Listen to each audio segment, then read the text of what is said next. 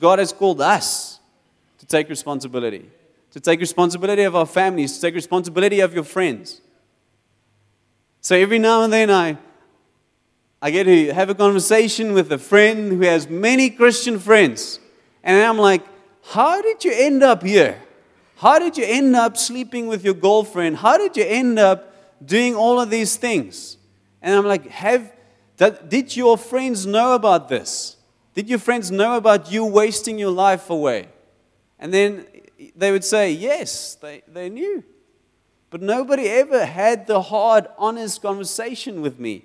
Because everybody was so afraid what that person will think. Maybe I'll lose a friend if I'm honest. Maybe I'll lose this relationship, and I actually need this relationship because it helps me feel important. Great, so consecration, we need to take responsibility for what is about to happen in South Africa if the church is not standing up. Verse 14, then Jehaziel was moved by the Spirit of God, and this is where the solution starts. This guy with a funny name was moved by the Spirit of God to speak from the midst of the congregation. He said, attention everyone, all of you from out of town, all of you from Jerusalem, and you, King Jehoshaphat. So he's even addressing the king. He's saying, hey, political leader of the day, this is what the Lord's saying. Don't be afraid. Don't pay any mind to this vandal hoarder.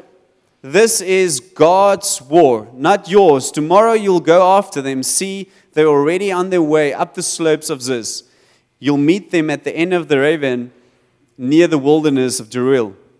You won't have to lift a hand in this battle. Just stand firm, Judah and Jerusalem, and watch God's saving work for you to take shape. Don't be afraid. Don't waver. March out boldly tomorrow. God is with you.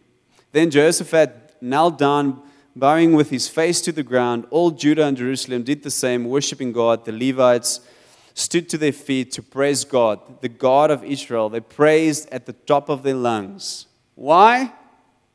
Why suddenly this outburst of praise? They gave everything. They're like, yeah, Jesus! Maybe not Jesus back then, but God, you're there! Why were they so excited? Because they knew if God didn't come through, if God didn't speak, they will die. There won't be any person with a funny name anymore. None of them will exist. So now they consecrated themselves. They waited on the Holy Spirit to speak. And the Holy Spirit spoke. And they just knew this is from God. So they celebrated that. And they were up early in the morning, ready to march into the wilderness of Tekoa. As they were leaving, Jehoshaphat stood up and said, listen, Judah and Jerusalem, listen what I have to say. Believe firmly in the God, your God, and your lives will be firm. Believe in your prophets, and you will come out on top. So he's just reminding. Next day he says, because he knows people forget. A lot of you've received amazing prophetic words, or God spoke to you, or you had an experience at a VSS camp, or maybe last week, or 10 weeks ago, or 10 years ago, you had experience with the Lord, and the Lord spoke to you and said, hey, be holy, be pure. This is what I've called you to do. This is my plan for your life. But somehow in between, you've lost the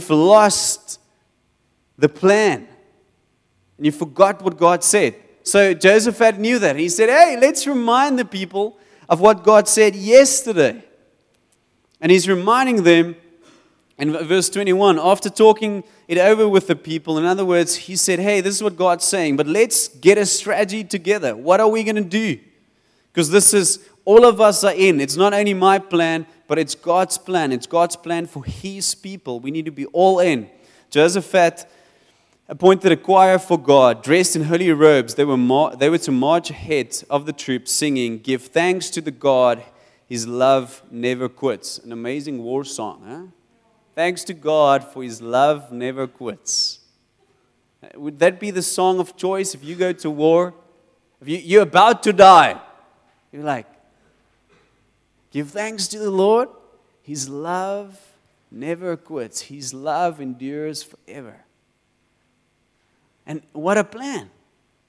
They heard from the Lord. They knew they could just stand still, but Jehoshaphat actually went beyond that. He said, let's go crazy in our faith.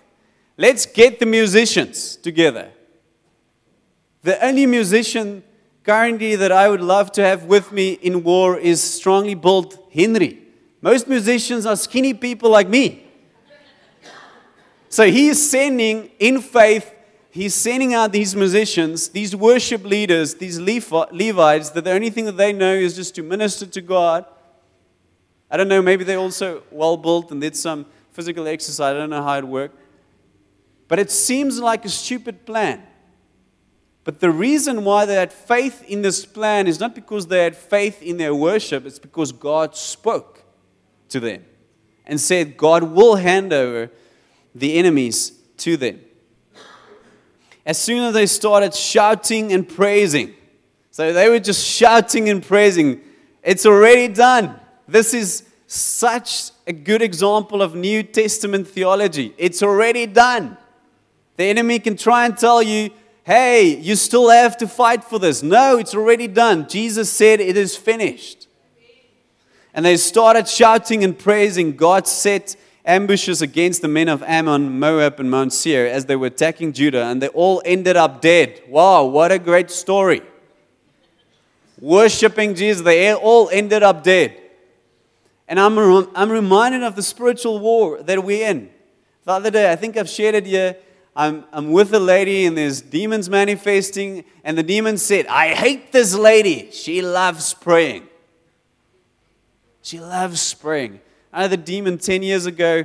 I was in Shofar and Stellenbosch, and the demon said, hey, that Lucille, our pastor's wife, must stop praying. She's making it difficult for me. So it's we have the weapons. So, and they all ended up dead. The Ammonites, the Moabites mistakenly attacked those from Mount Seir and massacred them. Wow. Like they're fighting against each other. Then further confused, they went at each other and all ended up killed. And often in church, we find that we are the most confused people. But God said it must be the other way around. The devil and his demons must be the most confused group of entities, beings in this world because of our worship and because of our blind faith when we heard what God's saying. As Judah came up over the rise, looking into the wilderness for the horde of barbarians, they looked on a killing field of dead bodies, not a living soul among them. When Jehoshaphat and his people came to carry off the plunder, they found more loot than they could carry off. Equipment, clothing, valuables. It's not like God's keeping them safe. God's actually just adding. He says, hey, I'm not only going to keep you safe, I'm going to give what they had. I'm going to give that to you. Equipment, clothing, valuables. It took 3 days to cart it off. On the 4th day, they came together at the Valley of Blessing, Barakah, and blessed God. That's how it got the name, Valley of Blessing. Jehoshaphat led all of the men of Judah and Jerusalem back to Jerusalem, an exuberant parade. God had given them joyful relief from their enemies. They entered Jerusalem and came to the temple of God with all the instruments of the band playing. When the surrounding kingdoms got word that God had fought Israel's enemies, the fear of God descended on them. Jehoshaphat heard no more from them as long as Jehoshaphat reigned and peace reigned. Amen. That's a story of the church. That's where we should be. So there are 3 things. And band, you can come up, Salon. So there's a moment of consecration. And consecration is where we say, okay, God, we understand the urgent need for you to intervene. I don't think all of us understand this. Do you understand that there's an urgency in the Spirit for God to intervene? And then once we realize that, we're like, oh, okay, God, we need to get together as the church, and I'm not talking only about church, I'm talking about the global church, capital C church, we need to come together and we need to say, our life depends on us hearing from God and getting strategy to actually advance God's kingdom in South Africa, in George, and all over the world. We need this. But if you don't understand the urgency, you're not going to do this. You're not going to do this. Have you ever been in a situation where somebody is like, maybe somebody's doing CPR on the person already, or there was a car crash, or somebody's parent is dying, or an uncle, or like, then the unbelievers suddenly become believers because they know doctors cannot help this person. They know that nothing medically can be done for this person. The only thing that we can ask for is intervention from a higher power. Then they come to the Christians. They say, hey, let's pray. Let's break into this.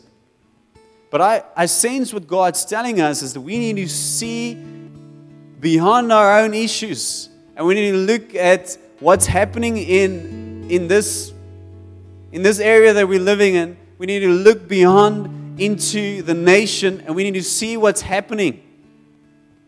The devil is stealing. He announced war, and we're not even fighting him. We're fighting each other. Because our fight's not against flesh and blood. It's not against politicians. It's not against your friend. It's not against your friend from another church. It's not against the Muslims. The war is already, it's over. Jesus is victorious. So the consecration will only come once we understand this urgency. Because if I tell you, okay, hey, you guys know what? On Tuesday, there's an army that's going to drive through here. And they're going to kill probably a few hundred people. Tomorrow morning, intercession will be full. Nobody will not wake up at 5:30. It will not be too early for most people. But then, that happened and we save. But next time, there's no announcement. There's no somebody standing up and saying, hey, there's another army coming up. Who's going to be at that intercession? Only the people that can hear the voice of the Lord and that understand the urgency. A few weeks ago, one of my leaders came into our house on a Sunday afternoon, and they said they were just at the funeral, and the funeral was for a guy that was actually a client of her, and she just started sobbing. She said, Amo, I had the chance of sharing the gospel with this person, but I never took it. I never had the courage of sharing the gospel with this person. And I knew that this person was going to hell. I knew it. And now this person passed away, and I can't not be angry with myself. Obviously, she had to just pray and ask God to forgive her. But there was an urgency that I loved. I'm going to ask Sabrina quickly to just share a testimony of a story. Sabrina, by the way, she's the real deal. She's not scared of anything. And you're going to hear from this story of how God is using her. And I'm just so excited for what God's going to do through her. And she's still young. She's a lady, but she is not scared to go into the darkest places.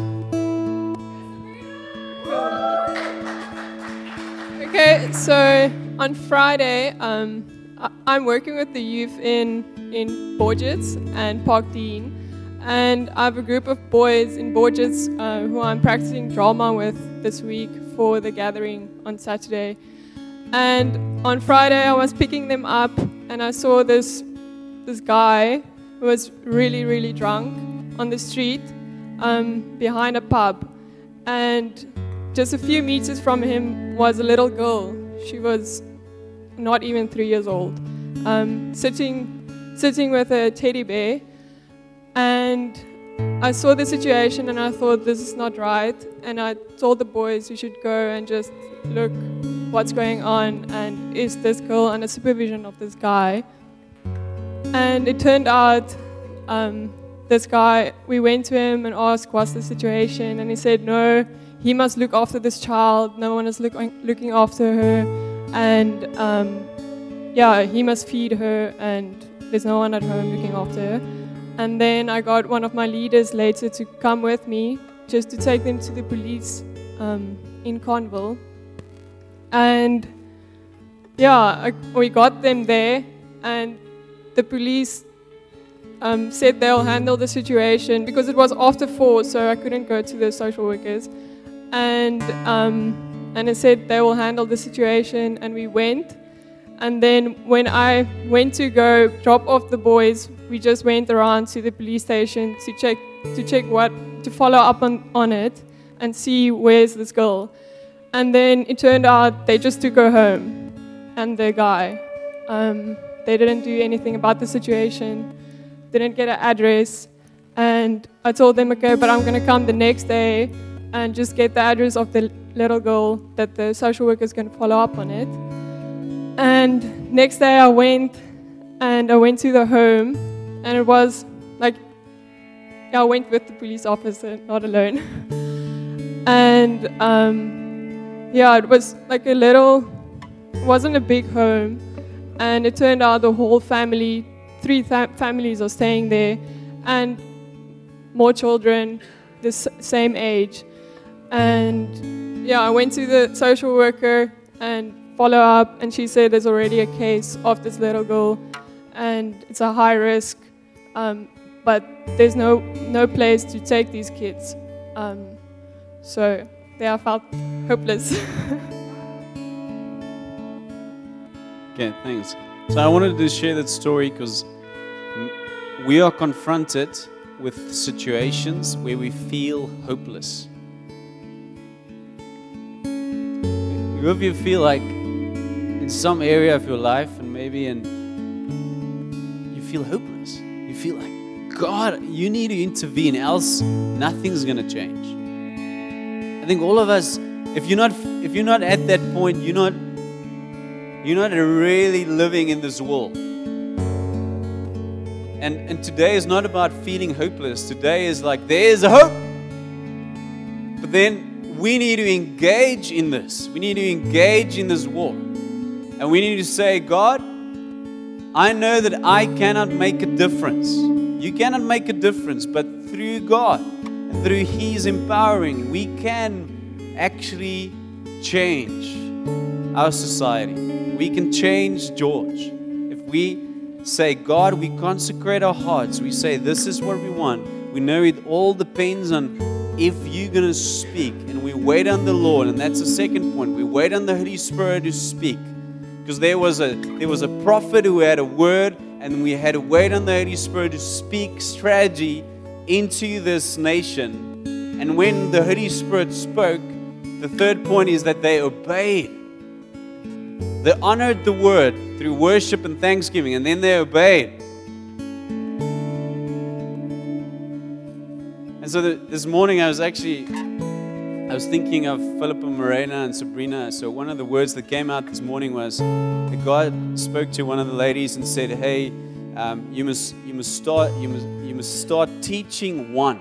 You must stop for the one.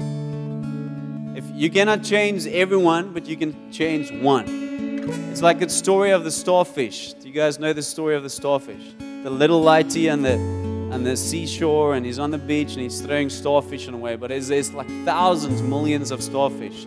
And this old guy walks up to him very skeptical and says, "Hey, what are you doing? Surely you don't make any difference." He says, "Yes, I make a difference for this one." So, powerful word that came out this morning. So this is what we're going to do. We're going to now worship as if our lives depend on this. Are you fine with this? So it is not war tomorrow, it is already war. Because we need to go beyond our own issues and our own insecurities and, hey, I don't know if I'm going to be able to do this, or hey, that relationship is not well, and we need to enter and engage into what God has called us to do, and is actually to change the world. Okay, so I want all of you to stand.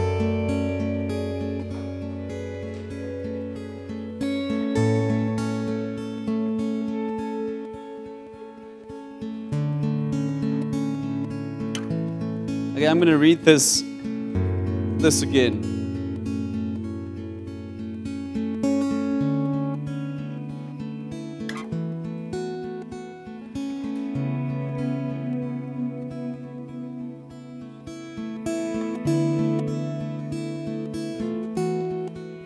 So this is after God spoke, but I want us to do this as a sacrifice unto God, the one who's the only one that can help us and that could change the world.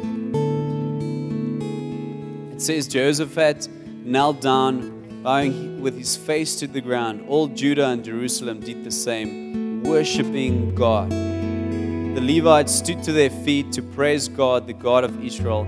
They praised at the top of their lungs. It was not like winning the World Cup. This was life or death. And just went all out, say, God, so thank you that we can rely on you, that you are steadfast, that you will save us.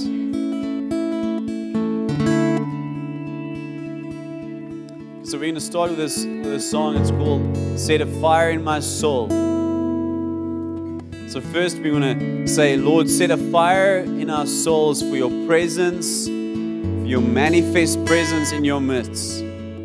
But also we want God to set a fire in our soul that we will not stop pursuing God and hearing from God and obeying God until we see change.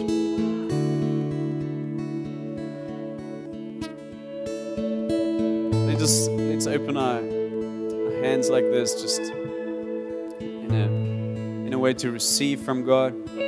Holy Spirit, we ask that you move in our midst. Lord, we want to worship now like our lives and our friends' lives in the city, the people living in this city, people in this nation, in Africa, in the world, depends on this, Lord. We thank you that we have the privilege of coming into your courts with thanksgiving and wild, wild praise because we are forgiven. We are your church. You love us.